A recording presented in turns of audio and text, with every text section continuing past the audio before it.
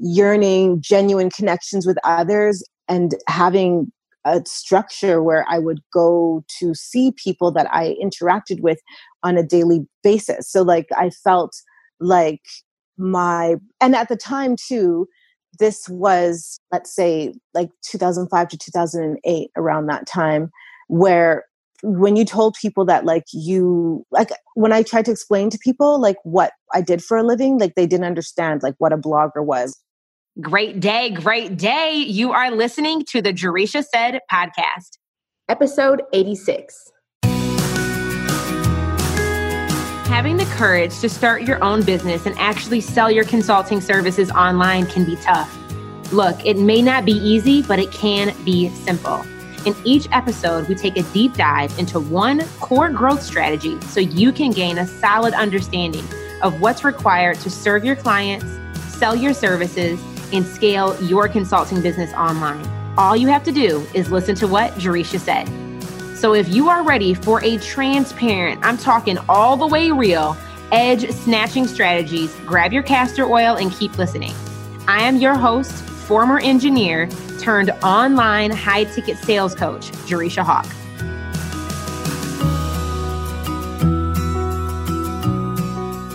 You probably chose to tune in today because you have a burning desire. You have had this idea of starting a coaching business and creating consistent revenue, but there's a gap. Something's missing. You are ready to raise your rates, but you lack the confidence with being able to attract an audience of high-end clients and sell them on your offer. That's why this episode today is brought to you by my signature program, Newly Enhanced Services That Sell. If you've been thinking about turning the skills that you currently have into a high-ticket, four-figure service that you can sell consistently, I encourage you to sign up for my free crash course training at jerishahawk.com/raise your rates. I'll make sure that you know everything that you need to not just deliver your services and help your clients get amazing results, but how to actually attract those types of clients and sell them consistently using very simple foundational sales strategies. This method has been developed specifically for those who don't have a large audience and who don't want to spend thousands of dollars trying to get complicated funnels to actually work. This is your time to gain the clarity that you crave to confidently sell your services online. Do not waste another minute. Visit jerishahawk.com/raise your rates today. Register for the next training and finally get an efficient plan that you can follow and implement so you can start selling your services. Visit jerishahawk.com/raise your rates now. Our guest today is a Canadian woman who has a ton of influence over here in the States. She's a blogger and content creator behind Toronto Shay, an Instagram page and blog that highlights all of the people, places, and things that she loves. She's also the proud co-founder of the Glow Up, a Facebook group that serves as a resource in an international community of Black influencers who inspire and educate each other. And most recently, she started an influencer agency with her husband called Kensington Gray Inc. So today's guest is Shanae. And she's absolutely amazing in regards to what it is that she's been able to accomplish within her business. I think oftentimes we hear of individuals who, I want to become an influencer, and you grow this large following on social media. You know, you have a ton of influence, a large community, but how are we best monetizing and leveraging that audience and leveraging that influence? And today's guest, Shanae Ingleton, was able to leverage her influence right, into an agency where she now represents other influencers. It's quite amazing, her story. So continue listening and you're really going to enjoy this one.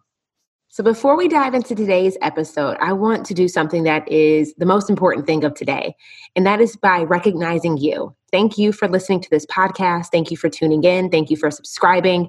Thank you for sharing over on my Instagram stories or on Facebook. I appreciate you listening, and the more that you listen, download, subscribe, and share, the more episodes that we're able to create for you. So I want to give a listener shout out, and this one goes to Nayla Thorpe. She said this podcast is amazing. Jerisha is very informative, and I always look forward to the next episode. Nayla, thank you so much for tuning in, for being a loyal listener. And if you would like to leave a review, make sure that you subscribe on iTunes or wherever you listen and leave a review. I might just give you a shout out on a future episode. So I won't make you wait any longer. Let's get on into it. Well, Shanae, I am so excited to have you on today. A mutual friend was able to connect us, and Pollyanna, who's also been on the podcast, she's always really great at putting good people together. So thank you so much for making the time and coming on today. Thank you so much for having me. Yes. Well, I think many of us, or some people in our audience, might know you for the work you've been doing as an influencer and as a content creator. But I'm really interested. Can you take us back to when you were like in your early 20s, when you were still working full time, and kind of what were your entrepreneurial aspirations back then? So in my early 20s, and I was working full time, I've kind of always been entrepreneurial. So I worked at a luxury department store when I was in university, and I really loved what I did. I was working in sales and I was making commission. I was really making great money. But of course, I was spending it all on items in the store. So when I graduated from university and I got a job in my field, I studied finance. I realized, oh my Lord, like this, it's not like Ally McBeal. It's not like going to the like Sex in the City where you go to the office and everybody's fabulous and like you can wear like heels and these amazing outfits and be in these boardrooms. And it wasn't what I imagined. And I very quickly became sort of disengaged and sort of disheartened and realized that really stuffy and conservative atmosphere wasn't for me. So I started a social network called What Women Want, and it was basically a blog that came to life in quarterly events where women would get together and they would sort of shop and drink cocktails and kind of congregate and get to know each other. And at the time, this was in the early 2000s, like 2004, 2005. That was like a very new concept. And it kind of stemmed from my background working in luxury retail sales, where they would oftentimes do events like that. And people would literally line up out the door just for this free gift bag and the opportunity to shop and sip cocktails. So I was like, you know what, why don't I recreate that just for like everyday women like me that have, 9-to-5 jobs, and they're not necessarily inspired by what they're doing every day, but then this is something they could look forward to a few times a year to get dressed up and meet other women that are like them and connect and socialize, etc. So that was like in the early 2000s, and it did really well. And I actually ended up leaving my job in finance to do that full time. But very quickly, I realized that, there was a lot more to being an entrepreneur than just having a good idea and getting people to, show up at your events and creating a community.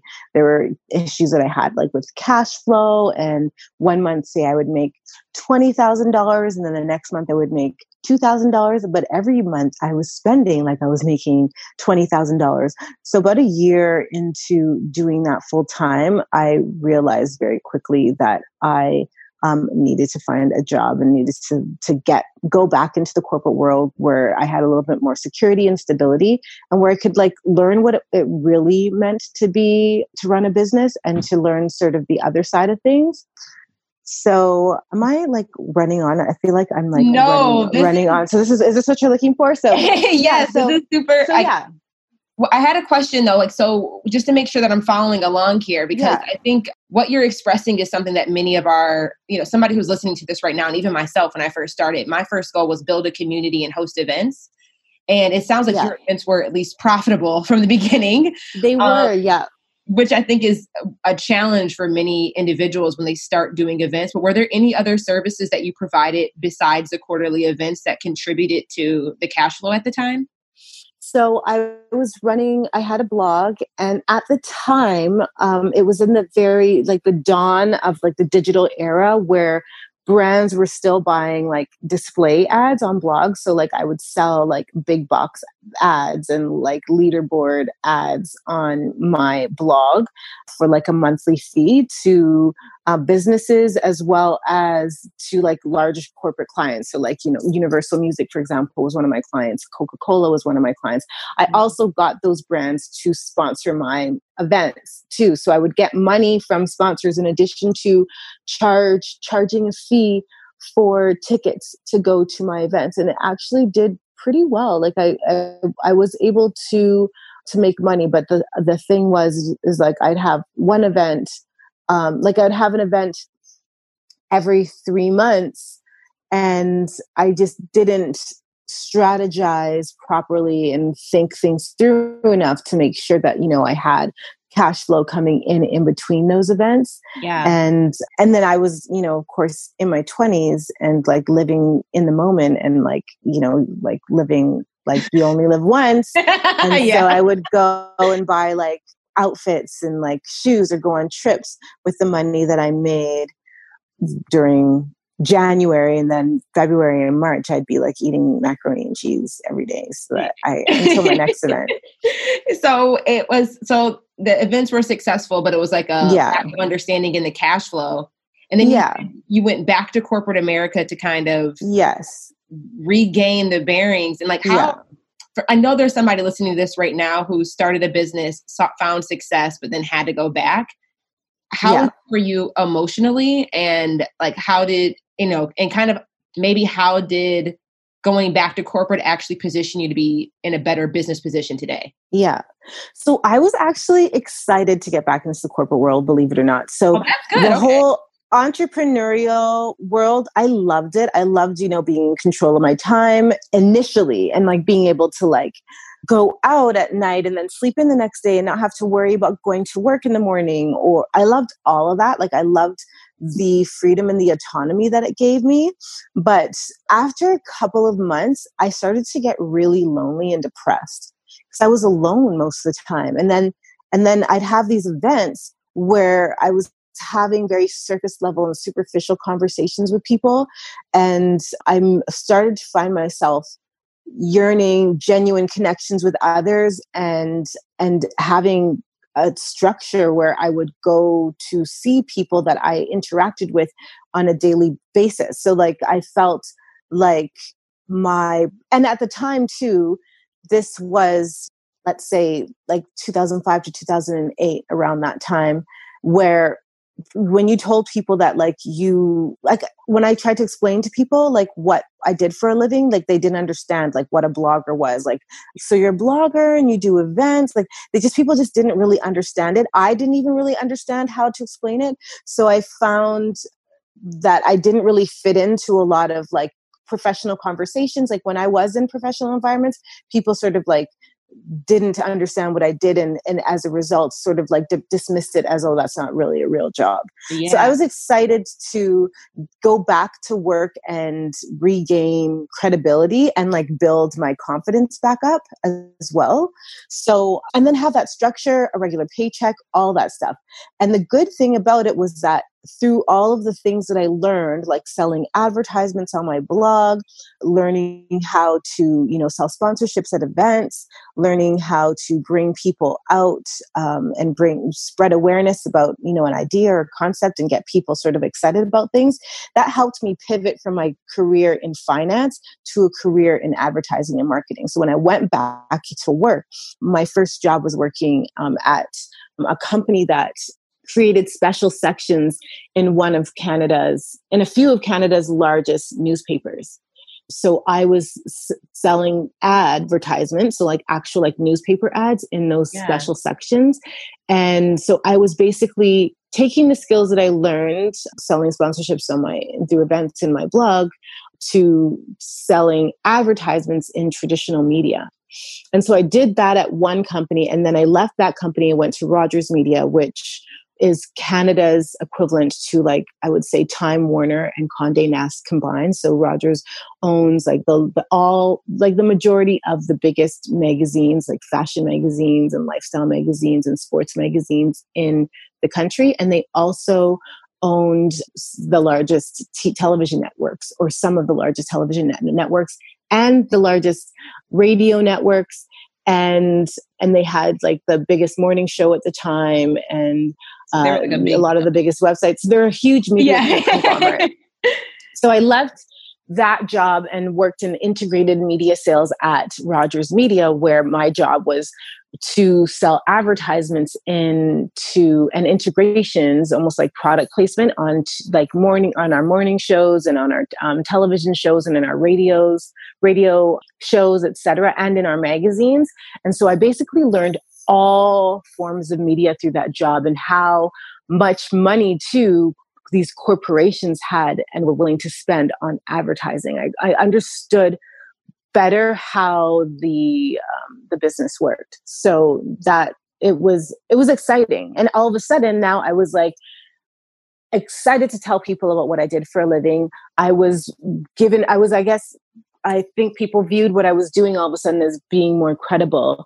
And because it was a sales role that was commission based, in a way, I was running my own business. Like I had a block of business and a block of clients and a budget where I was overseeing $3-4 million of business and responsible for bringing in that much revenue every single year. And so I had to plan, I had to engage clients and re-engage clients. I had to replace business. I had to manage cash flow in terms of if one advertiser dropped out that wasn't planning on advertising again, I had to replace that budget with a new advertiser and go out and like find new business. So like I was learning everything from new business development to strategy to negotiating to pricing. It was very exciting to me. And then on top of that, I was working with some of the most prestigious brands in the country. So I was having conversations with senior level people at Fortune 500 companies, and I gained a lot of confidence and a lot of skills that helped me to be successful when I ended up deciding to leave that job and doing what I'm doing today. Like the thing that I'm hearing, or like the thread, is like there's, I think a lot in today's world, many people are like, just go start a business, fake it till you make it. And it was like, no, go back and actually learn the credit, get the actual experience so you can have the confidence when it comes time to you doing it on your own. Yeah. And like you can earn money. I love the fact that it's, I think a lot of us, or at least in our space, or at least in my world, a lot of people think that going back and getting a job or having a job is a bad thing, and that you need to just go out and be your own entrepreneur. And there's so much you can learn from the corporate environment while still making money. And those are transferable skills that will position you when you do go into your business. And amen. And the skills that I keep hearing you saying is like, you got really good at sales and you understood the business behind the business. Exactly. And like, I've heard you say sales, I don't know how many times through. And how do you think like your better understanding of how to negotiate and navigate just the whole sales landscape and be able to position yourself and to know what to ask for and to confidently be able to do that? Like, how has that helped you? Or at least how do you feel that's shown up for you when it came to once you left again to build, it's the Glow Up, as well as you and your husband have an agency together now? Yes. Yeah. Tell us a little bit more about those two and how those skill sets has been transferable for you. So those skill sets literally are everything. So the things that helped me as a creator. So I decided to so during that whole process, I ended up getting married and having a baby. And fortunately in Canada, we get mat leave in Canada is 1 year. So you get a full year off.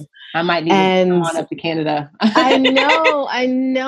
I have girlfriends in, the US, and some of them had their babies like 3, 4, 5 months after I had my baby, and were back at work before I even went back to work. And it was just, it was a little, that's something that was crucial to help me start my business as well.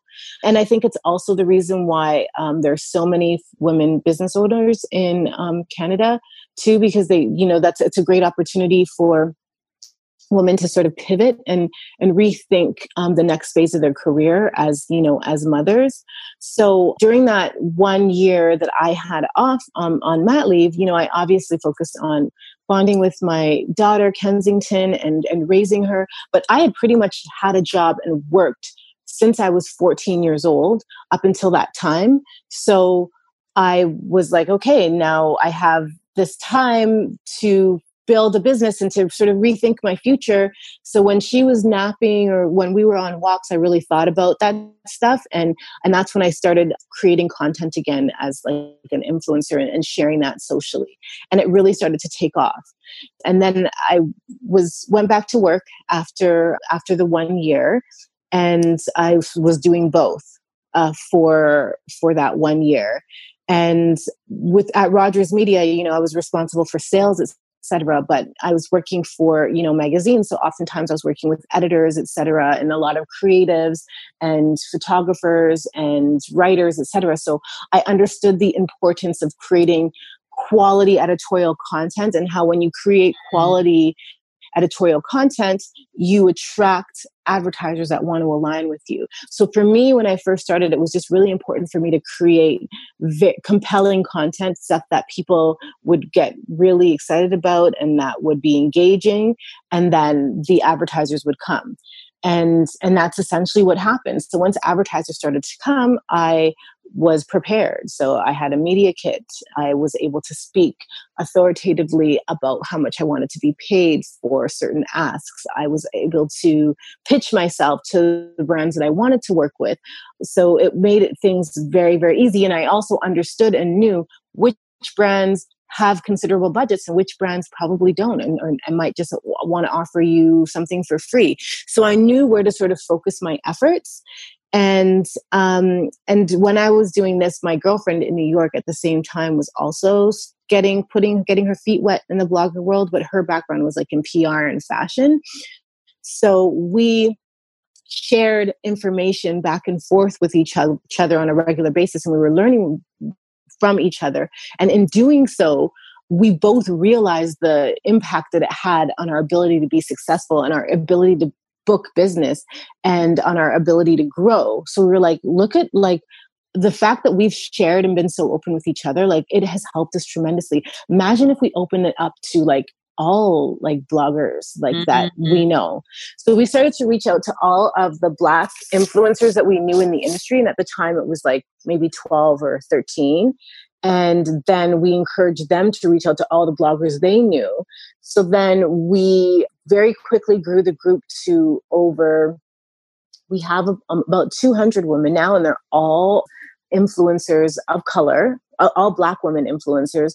And we are very, very candid, and we are very, very open with each other about things like rates, about pricing.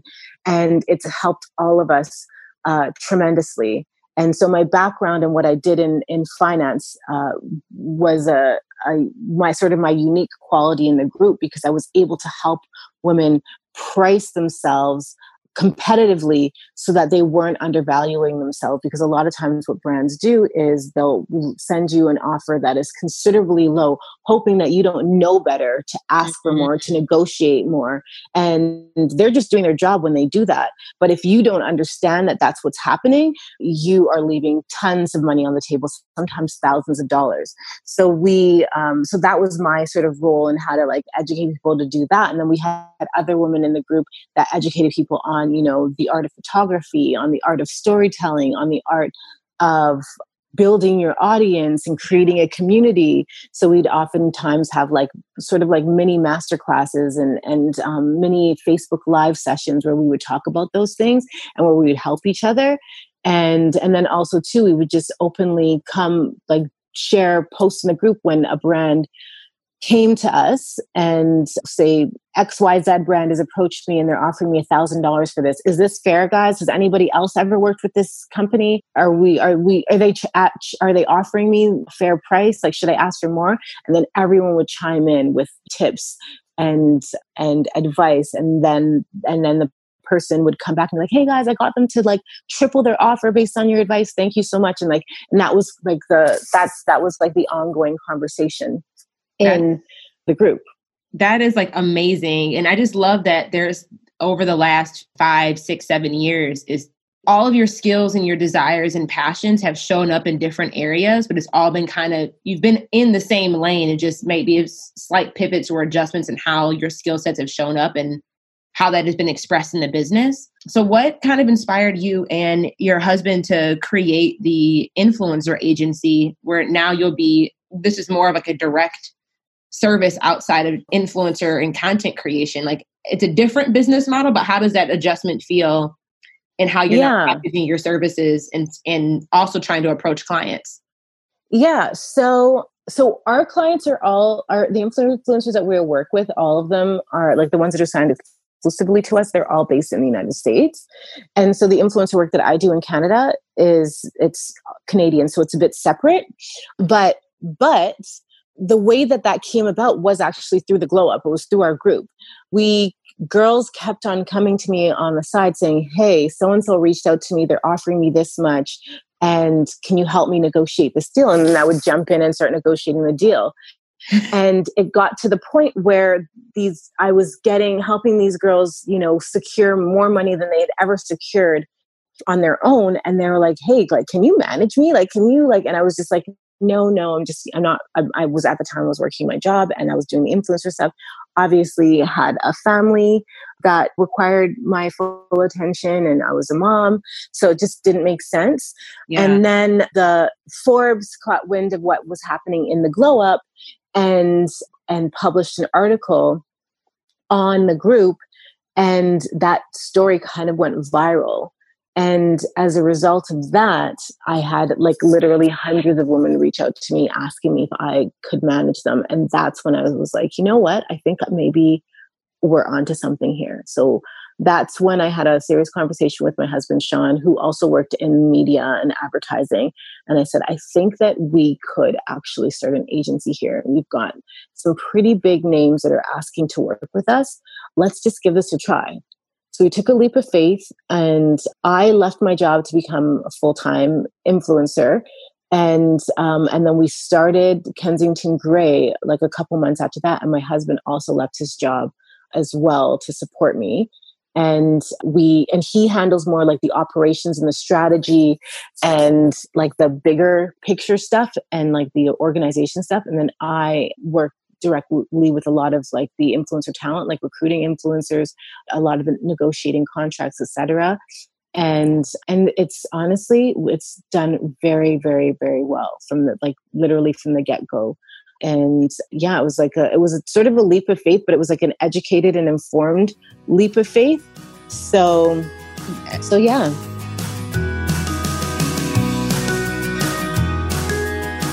I want to talk about automation and systems for a second. Seriously, isn't it about time that you stop manually doing everything in your business? If you're in the business of booking clients, there are certain tasks that you have to repeat often. Booking discovery calls, scheduling coaching sessions, and doing follow-up touch points.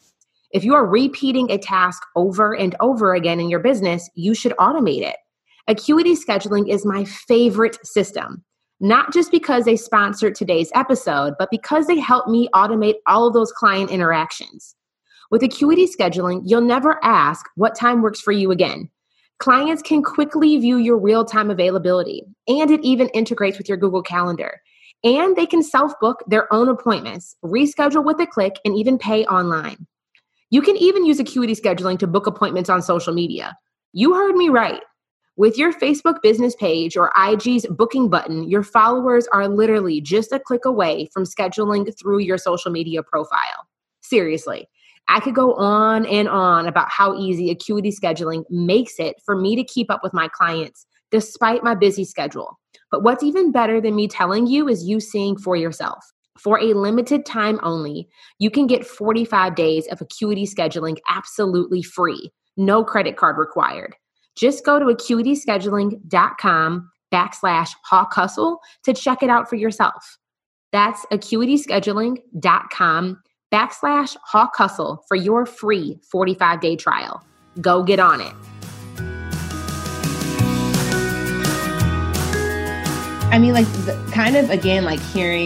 hearing you express this story, you do a really good job of listening to the demand of your audience and listening, having a really good pulse on the dynamic of what's happening in your industry. And it's you respond really well to it. And even just hearing all this, people are coming to you, you show up and you present yourself and you're being consistent with your content. You're being consistent with the quality and the excellence that you are delivering. You're providing value on a consistent basis. And doing that even before the advertisers were coming to you, you presented yourself the way that you want it to be perceived, and then everybody else kind of followed suit, would make the ask based off of it. Which I just think that that's something that's very admirable, and I'm not surprised that like, people were knocking at your door. They see you being successful and you already had created such a dynamic community offering resources and filling a gap in the industry. Like, so how do you adjust and like maybe spend your time now? Like, how do you juggle managing other clients and still being able to manage yourself as a business with the influence and the advertising that's coming your way now? So I just consider myself, it's weird, but I just consider myself like my own, like a client. Yeah. So when we work with about a dozen influencers, and Sean and I sort of like split up the roster, and then I like manage my own myself. So all of my inquiries that come in, I negotiate them myself. I review my contracts, etc. And then I do the same for the other women on our roster that we work with.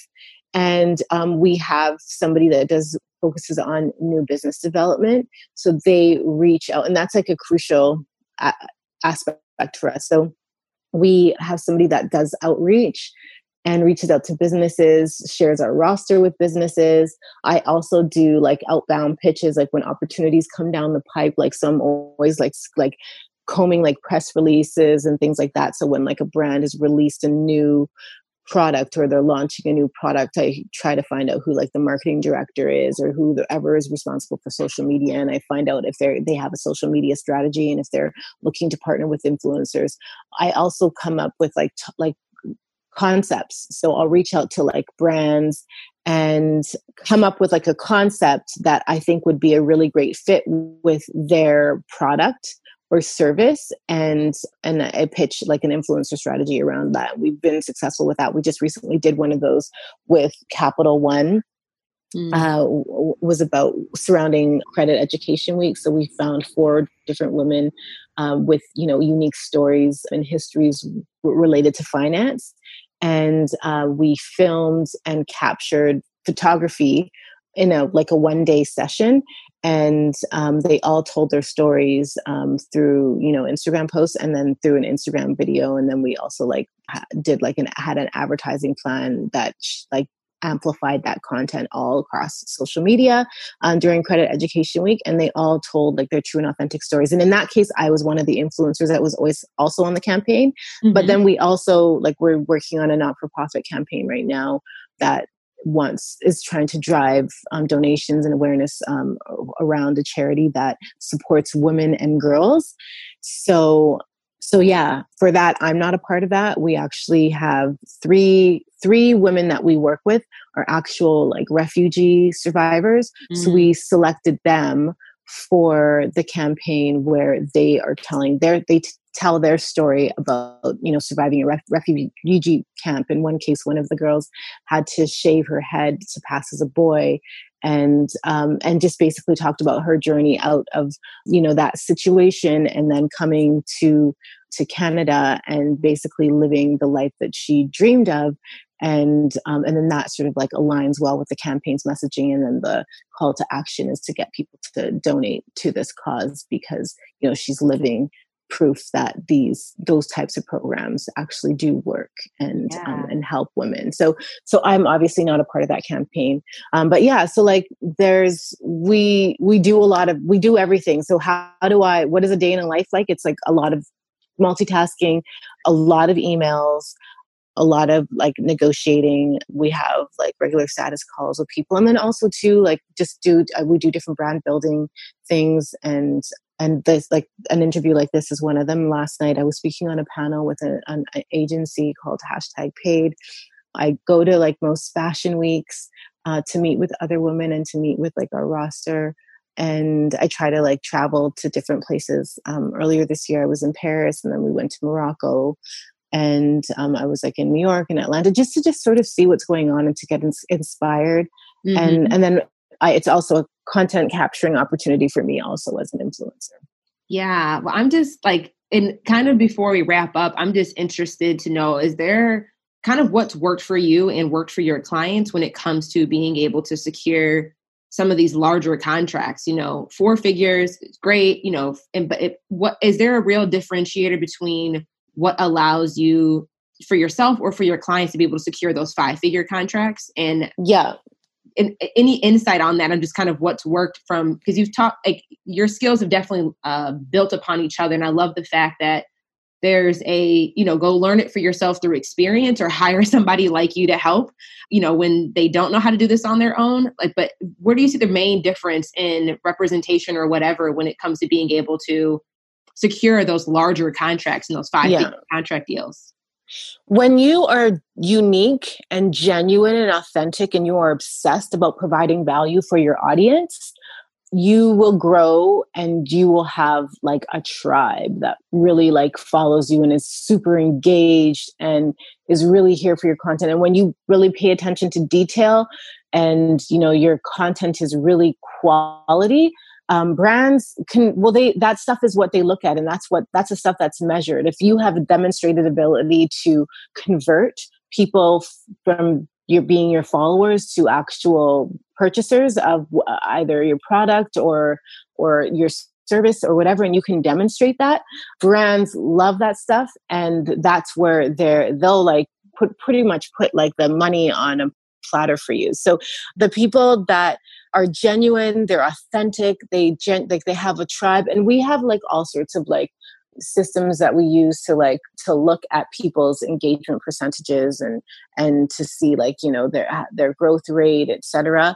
And we can just look at their comments, we look at their stories, like we see how they interact with their audience.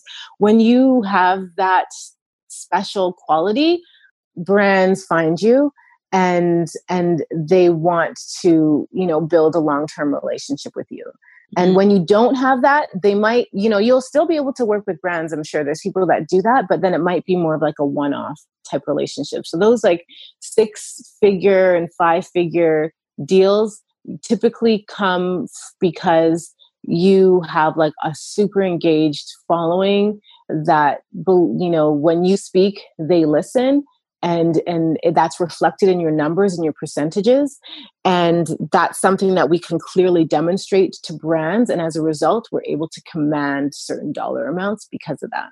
Yeah. And and that's sort of like where it comes from. And then from there, also other opportunities come where brands don't just want you as like an influencer, but they want to feature you in a campaign. Like, one of our clients, Karen Britchick, she was just featured in a campaign with J. Crew. And she was in that campaign with like models and stuff like that. But she is one of those people who's genuine, who's authentic, who doesn't just take every single opportunity that comes to the door, who aligns with brands that truly align with her values. And she's also obsessed with providing value for her audience. It's when you start to like pay attention to that and look at that, you can sort of, it separates the people that will go far in this business from the people who are probably going to be a little bit more temporary. Yeah. And I love that, because it's focusing on understanding how the conversion aspect works, understanding your metrics, aligning your messaging and your content with that, and having somebody on your behalf to be able to properly help you communicate that too. Yeah, so I absolutely love that. And I guess to wrap up, we're finishing out the decade as we're recording this, and we're about to roll into a new year. I'm curious to know, like, we hear a lot, we've learned a lot about what you've been doing for others and how you've been building community. But like, I'm just curious to know, what are you personally doing to invest in yourself? And like, kind of what is your personal development goals going into the new decade and going into the new year? So yeah, this has been like a really crazy year for me, having started a business and also too like my personal business taking off. I truly, honestly, I want to focus, because a lot of that has sort of come at the expense of like my own personal and like mental, at the expense of like my mental health and just personal well-being in some cases, like, sleepless nights and working around the clock and just like completely just going really, really hard, which was necessary for that. I needed to do that to launch the business. So 2020, I want to just like focus a little bit more on that buzzword self-care, but like, I want to focus more on me. Like, I want to travel a little bit more, just like for the sake of just traveling and disconnecting. I want to, get back in the gym, because I haven't I haven't really been working out. Like maybe I want to start like meditating. Just like I want to do a few things to like relieve stress, because I just don't think that going hard and no days off and like that, just like that mentality, I just don't think that that's healthy or sustainable.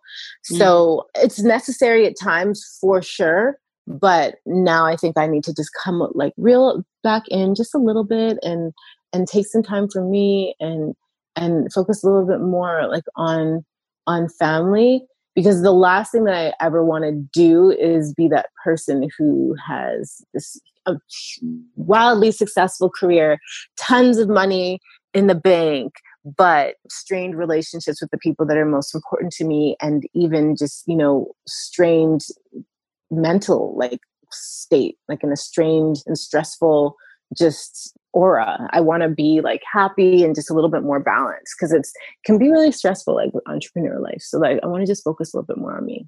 Yeah, I love that. Well, I know there's listeners who are probably sitting on the edge of their seat or like gripping their steering wheel so tight because this was so good. But where can we learn more about you? Where can we follow along with you? How do we get in contact with you if somebody's listening and is like, Shanae, I need to be in your world? Yeah, so you can find me on Instagram. I'm at Toronto Shay on Instagram, and it's TORONTOSHAY. And then also too, you can follow our business pages. Kensington Gray is our agency, and it's Kensington Gray spelled the Canadian way. So GREY. And then also too, the Glow Up has an Instagram page as well with instructions on how you can apply to the group if you're interested in applying to be a part of that community. And yeah, and that's it. And it's the Glow Up Inc. on Instagram, but both pages are like linked on my personal Toronto Shay Instagram page. Well, awesome. Well, thank you so much for being candid, keeping it real, and kind of peeling back the layer on how your journey has been. We really do appreciate your time. Thank you so much for having me. Hey there, Hawk Hustler. Thank you so much for tuning in and listening today. If you are ready to turn your side hustle selling services into a profitable online coaching or consulting business, visit JerishaHawk.com/workshop. Within just 1 hour of this free masterclass, yes, free 99, you will have a proven framework to convert not just better clients, but more clients who are willing to pay top dollar consistently. Visit JerishaHawk.com/workshop, and I will see you there.